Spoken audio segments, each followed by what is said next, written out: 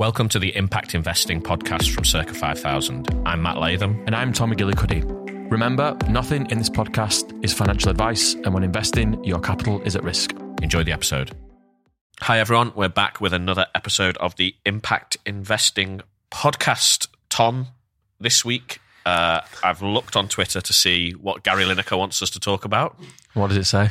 Well, he's calmed down a lot since his last tweet. Don't blame Gary. I'm not blaming Gary, not getting into that. We steer away from Prince Harry and Gary Lineker, two topics we won't cover. But this week we're going to talk about the budget, which is coming up on Wednesday the 15th. So tomorrow, we're recording this on Tuesday, so we've got our crystal ball out, looking ahead to what Jeremy Hunt might say. And, of course, we now count ourselves among the many global banking experts, and we're going to talk about Silicon Valley Bank. Jumping on the trends. Jumping on the trends, of course. But before that, Tom, as always, over to you for Admin Corner. I'll do a little bit of admin, then I'll pass back to you for some more admin. So last week you mentioned the British Banking Awards. We're up for a couple of awards, and you've got to the 20th of March to vote for us. We'll post the link again. I've forgotten the details, but I mean... If you voted, vote again. Vote again. Mum, make it a little bit less obvious it's you. Remove the surname, it's a giveaway. The other thing I'll mention before coming back to you for more admin is two things. One is chart news, obviously. Portugal is the new Uganda for us. We're in Portugal every week. So thank you. Obrigado, obrigada. And Switzerland, I don't think we've been in Switzerland before. Physically, friends. Yes. Well, yeah. But podcast charts, pod-wise, no. So thank you very much. Finally, we've had questions coming in from all over the place. Thank you very much. We'll cover them in future eps. So please contact us at podcast@circa5000.com. Like and subscribe on Apple, Spotify, or wherever you get your podcasts, and watch the videos on YouTube. And we do respond to the emails. We personally. do. Matt will eventually. When I get round to it, I do respond to the emails. Yeah, we've read them and we've discussed them, but we've not responded. And one more thing that we wanted to mention is that we are running a pensions-related competition. So your chance to win £20,800 in real British Bitcoin. sterling, not Bitcoin, Circa coin. No, it's this real pound sterling. The greatest currency in the world. So you have until the 31st of May to open a Circa 5000 pension and transfer an old pension into your new Circa 5000 account. If you do those two things before the 31st of May, you will be entered into a prize draw. Ooh. The winner of the prize draw will win the £20,800. Terms and conditions apply, Tom, so don't get carried away. But we'll post the link to the terms and conditions in the show notes as well. So, Tom, now that we've covered all of the admin, which I know is everyone's favourite part of the podcast, there's a lot of things that say you should get straight into the content of podcasts. Absolutely in order to retain listeners. We are unorthodox.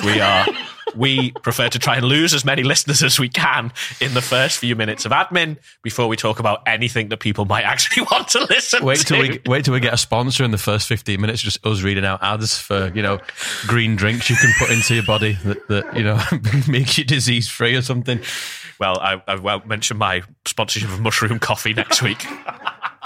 Mattresses, all the main ones everyone's flogging.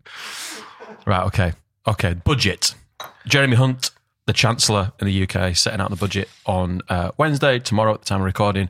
On Monday, he pledged to put Britain on the hard road to recovery. I'm sick of these easy times, Tom. Oh, God, yeah. It's been too easy recently. I want to get on the hard road to recovery. I can't wait till this easy plain sailing is over and we can get back on the hard road to recovery. We've been on the hard road to nowhere, apparently. If that doesn't inspire people, I don't know what will. He's dubbed it the back to work budget, which is news for us all who are working. And the focus is apparently going to be on getting more people working. So this is a huge issue in the UK at the moment. There's about 6.6 million what they call economically inactive people in the UK. About a million people are alleged to have retired early, during or after COVID. He's going to try and coax them back into working. Good luck. There's 2.5 million people on long-term sickness, so they're not working And there's another 1.7 million who aren't working because of childcare costs. Apparently he's going to address this, but that is a huge problem in the UK. If you look at like tables of childcare costs, we're highest in in our peer group by some margin. I hope these numbers are correct, but if they're not, please write in. But if to put a kid in full-time childcare in the UK, 7 hours a day, 5 days a week, it's £2,500 depending on where you are. The equivalent in Germany is about €30 for the month because obviously massive state back into that. So you end up with more people in the workforce as a consequence. So it's a huge issue for the economy. It's a real issue. Everyone will recognise those things. Everyone will recognise people who've retired. Everyone will either know someone or know of someone who's retired early since COVID, or has reduced their working, or has gone part-time, or has just basically either partially or completely withdrawn from the workforce. Obviously, if you do that, you're very likely to not be paying a lot of tax anymore. And obviously, just general output, you're not contributing to GDP in the same way that you were. And everyone who's either had kids or knows someone who's had kids, and I can say I'm firmly in that bucket, will have had the conversation at least of who's going to continue working, who's not, is it worth it? Once you stack in all of the things that come with childcare costs and flexibility and all the rest of it, that often someone will end up opting out of the workforce or be forced out of the workforce purely on an economic basis. They do the maths, and I have friends who've done the maths where they've been like, it's actually not worth going to work versus what we're paying in childcare costs, so it's actually cheaper for us for one of us to give up work. It's a huge issue in the country. And obviously it's a relative issue. So, in other countries, that decision is helped in terms of there's a lot more support for people to get back into work or continue to work. So I mean, before we go into some of the things we can expect, I mean, when Hunt took control of the position, his goal was to kind of ensure the markets of stability within the UK government again, make the government boring again, fiscal responsibility, reassuring the stock market. And I think it's fair to say that he has achieved that versus what was going on with Kwasi Kwarteng and Liz Truss. And now, we touched on this last week a little bit, the forecasts for the UK economy in 2023 are better than expected. So it's either a milder recession or just 0% growth. How exciting.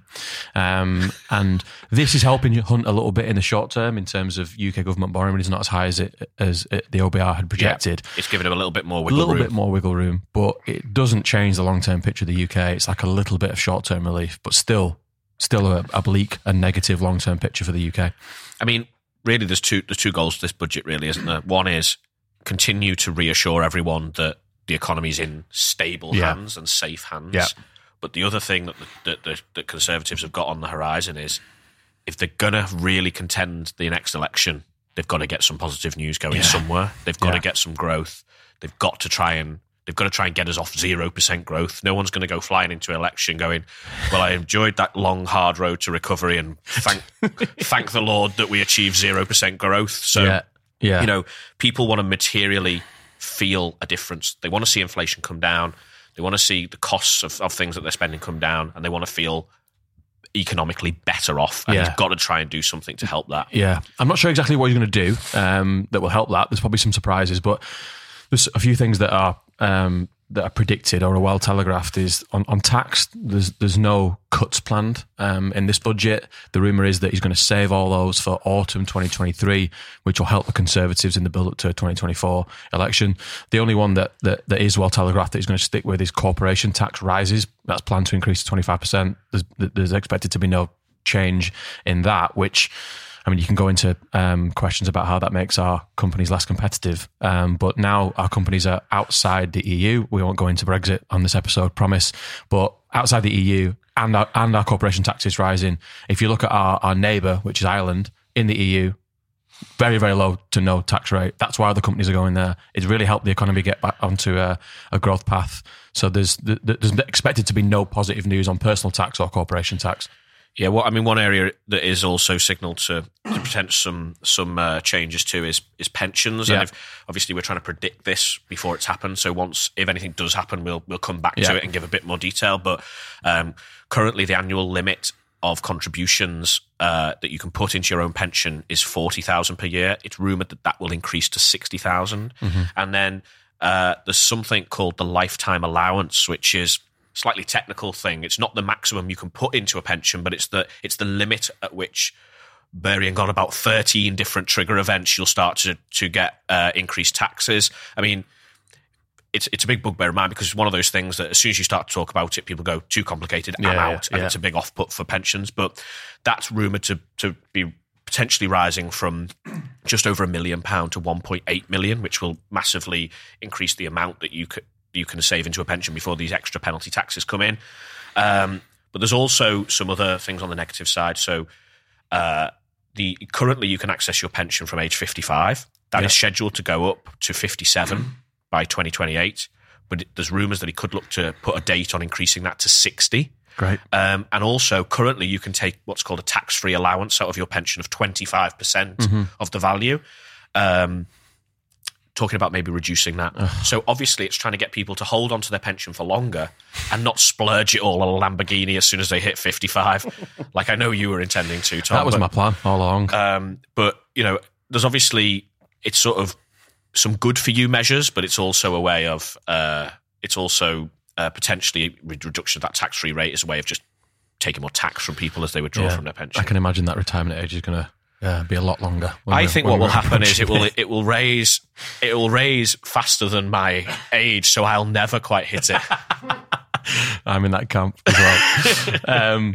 A lot of other things that are in there, probably not as material as those, but on public sector pay, the lower than expected borrowing that we've talked about due to better economic performance means there could be some public sector pay deals that get struck, and there could be some announcements on that. So that could be potentially good news for people working in the public sector. Defence spending expected to increase by 5 billion. I think there'll be broad support for that given what's going on. And then on energy, the energy cap is expected to taper, but the weather has helped the UK government massively on that. They've not spent as much on that. We've had a mild winter, a warm winter compared to what was planned. So they're still expected to cap the energy bills at 2,500 per year per household. But the strain on the government expected to be less just because of the weather. Yeah. I mean, one other thing is that obviously Labour have been leading out with this like green economic growth plan. It'd be interesting to see whether Jeremy Hunt sets out anything to sort of try and counter that. Yeah. And if he does, whether it's just headline or whether it's material. So look, I think it's more than likely that we come back to the budget either next week or the week after, depending on what happens. But we just wanted to give a quick preview. And Wednesday, the 15th, midday. I remember the last budget you talked about building our first nuclear power plant in a generation. I wonder if that's started. I wonder if we'll hear anything about that. Probably not. We've been threatening for a while that we'd do a little bit more of an in-depth UK episode. If only we had a bit more time to prepare. We might do it at some point. Maybe. So, Tom, I know you are amongst the many, many, many recently emerging banking liquidity experts in the world. You and many of our friends in the VC industry are overnight experts in the banking sector.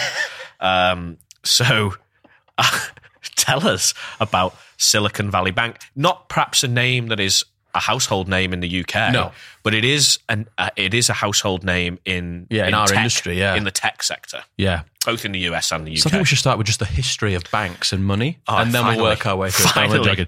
So Silicon Valley Bank, founded 40 years ago, and it grew up until last week to be the 16th largest bank in the USA, and it was a bank that specifically catered for the financial and banking needs of startups and also venture capital funds, the people that invest in startups. And to get an idea of the scale in those industries, it banked about 50% of the startup sector, maybe a little bit more than that, in the UK and USA. So it's not a household name like a Barclays or a HSBC in the UK, but in our sector, in the tech startup sector and venture sector, it was a huge name. We're fortunate that we didn't bank with them. We have spoken with them in the past, but we didn't bank with them. And COVID was a huge boom time for startups. Valuations obviously went through the roof, and that meant that startups were getting more and more funding in the bank, and therefore depositing more and more money than ever before with Silicon Valley Bank. So if you cast your mind back to just before the pandemic, Silicon Valley Bank had about 40 billion in deposits at the bank. And at the time of the collapse, they had about 200 billion. So the percentage growth has been huge in the past few years because of that phenomena. And what's happened really is there's a little bit of detail to it. We try and make it not as technical as it could be, because that's how my mind works, and hopefully yours too. For the benefit of both us for the and benefit of the the customers, but definitely for the benefit of me. So basic banking 101. Banks obviously take in your deposits, and what they do with those deposits is they either loan them out to other customers. That's the kind of the core of what they do. They don't loan all of their amount. They loan a fraction of those deposits out. They earn money on those loans. They pay interest on the deposits, and the difference is what they keep. That's kind of basic banking. More recently, banks have been investing some of those deposits as well in what were perceived to be kind of long-term safe investments to kind of get a financial return for themselves. And what now seems insane, but really only came to light at the start of it, came to light last week. Silicon Valley Bank had been not making that many loans, really because their customers are also startups. And when startups have a lot of cash, they don't need to have loans either. So they were investing more and more of their money in long-term US government debt and mortgage-backed securities. And so what we've been talking about over the past, year, nearly a year now, is obviously inflation coming back into the system, which it hadn't been for a decade before that. And then central banks having to act to raise interest rates to combat inflation and try and bring spending down. Mm-hmm. And what that's done is increase the interest rates on US government debt and other securities. And those securities have the price has an inverse relationship with interest rates. Yeah. So when rates go up, the value of those securities drops.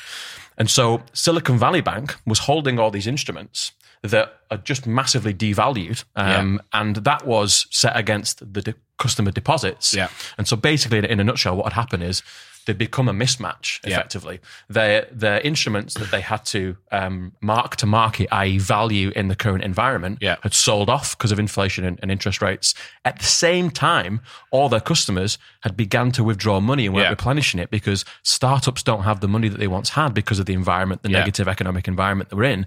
So this double whammy effect, deposits decreasing, the mark to market on their investments was coming down, and they basically had a complete mismatch and a liquidity crisis, and that's what started it all off last week. And the crazy thing was that they were holding all these 10-year treasuries, 10-year loans to US government, and they were saying that they wanted to hold those to maturity, i.e. hold them for the full 10 years, which is fine, because if you do that, you then get your money back. But the trouble is they were forced to sell them at a loss in order to facilitate the withdrawals that were coming in. So there's two things: is what on earth made them think that they could hold these things to maturity? And the second thing is when they were bringing in all these deposits from 40 to 200 billion, had no one done any analysis on the withdrawal rate of those deposits? Had you not gone, well, actually the profile of our customer is that this cash is not hardcore savings. It's not going to stay there for 10 years. It's not going to stay there for 5 years. In fact, what happens is most VC-backed startups will raise a big amount of money, spend it all, plonk it in a bank account, and then they will spend that over a period of usually 18 months. Yeah, exactly. So it's just a strange thing. And obviously then, so it was this downvaluing of those treasuries that they held, but then also the panic that ensued was basically then a classic bank run. And a bank run is just basically where everyone who holds money in the bank all turns up at the same time to try and withdraw it. And obviously what that does is when you're selling assets and you have to realize them quickly and they've been valued down, is you're just compounding that loss situation. So it wiped out the entire value of the equity of that bank very, very quickly. And obviously it's still an ongoing situation, really. I mean, the US government's come and taken control of it. It's in insolvency, and the UK branch of SVP, which was a ring fence balance sheet, was sold to HSBC on Monday morning, about 6 a.m. on Monday morning. Bearing in mind that this really truly started kicking off on Friday afternoon. So over the weekend, and HSBC picked that up for £1. Very cheap. Good business. But as it stands at the time of recording, the US government have tried to auction the US bank off to a bigger financial institution in the US, but has failed on the first try, and they're trying again. So there's been no HSBC UK equivalent in the US yet. What was interesting looking into this that I didn't realise was in 2018 there was a bill put through by Trump with backing of with Republicans and some of the Democrats, which rolled back some of the Obama-Biden 2008 regulations in relation to what any bank, small, medium, and large, had to publish in terms of stress tests of its vulnerabilities to interest rates and keeping more capital on hand and monitoring liquidity more closely. What the Trump bill did in 2018 was remove the requirement for banks with assets under 250 billion. Right. So the reason, obviously, Silicon Valley Bank was at 200 billion, so quite near the threshold. So they didn't have to disclose these tests, whereas all the big players do. Yeah. And that's why you've seen, today and Friday, a lot of the small and medium-sized, more regional banks in the US start to sell off significantly in the stock market because there's fears that they've all been doing similar things and they've not disclosed the information to them. And another bank, Signature, getting less publicity over here, has gone under in the US. They were a very crypto-friendly bank, is what it looks like. And so now there's this fear in the US that these other small and medium banks are at risk of a similar thing happening to Silicon Valley Bank. Yeah, and overnight you saw that there was also a sell-off in Japanese banks as well. Right. So Silicon Valley is not a household name. It's true.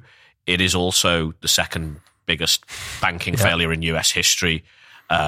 So second only to Lehman Brothers, which everyone knows what happened there. And, the fear at the moment is, the key word is contagion, as in, does the sickness that has been inherent in SVB spread, A, wider within the banking sector, A, wider in the banking sector, B, wider than the US, and C, then does it spill out into other sectors as well? And, we still don't know to the extent of that yet. I mean, governments have come out, obviously in the UK, government acted swiftly to try and facilitate this sale to HSBC to shore up that bank division. In the US, the government have come out and said that they will do whatever it takes to prop up the banking system. So, they're saying the right things, but a lot of this stuff can just happen very quickly. Yes. And, one problem can pop up somewhere and then another problem can pop up somewhere entirely differently. Different, and then, the other thing that drives this is not only the facts and the maths of the situation, but it's also the emotion and the fear. Silicon Valley Bank was killed by two things. One, it had made some really stupid treasury decisions, but they were then massively exposed when fear amongst their customers set in. So contagion is the key word now. Does this spread to other places? And are other banks going to get runs basically on their assets? You've seen the US as well now. The parent company CEO and CFO are all now being sued. And if you look at it purely from a really basic banking perspective, it was avoidable. They didn't have to do what they did with the money, and they could have been much smarter about it. One of the things that is less publicized is that Silicon Valley Bank was seen by some as like the climate bank. And this is because it had led or participated in 62% of all financing deals for community solar projects and other renewable related projects and startups in the US and beyond. So it's a potential huge gap to be filled there. Obviously, hopefully that will be fulfilled in the UK by HSBC going forward, but it remains to be seen what happens to the US business. We all know how HSBC feel about the climate. We've been there before, haven't we? But I think the thing is you're right. They had 1,550 firms that they banked or had lent money to in solar, hydrogen, and battery storage. They're in that critical. This is the thing, is the reason why a lot of tech firms and venture-backed firms banked with Silicon Valley Bank is they'd often lend where other banks wouldn't. Exactly. So in that critical phase, in early stages of those industries, they were literally very active, as you say. 62% of community solar projects, literally billions and billions of dollars to firms in the climate renewable energy space. And the point is who comes in and plugs that gap. So is it whoever acquires the US arm of Silicon Valley Bank? If someone does, if not, how quickly can other parts of the industry step in and plug that gap? Because one is you've got just a straight up cash flow issue for a lot of those firms now, but B is you've got who then comes in and it fills that gap, particularly in that early stage of those sectors where these companies need support in order to grow and then to start making a material difference. I've seen a few things online as well recently which are just bad takes on the situation, which is like, well, why the tech companies and the startups and the VCs getting bailed out by the government? Well, they're not getting bailed out by the government.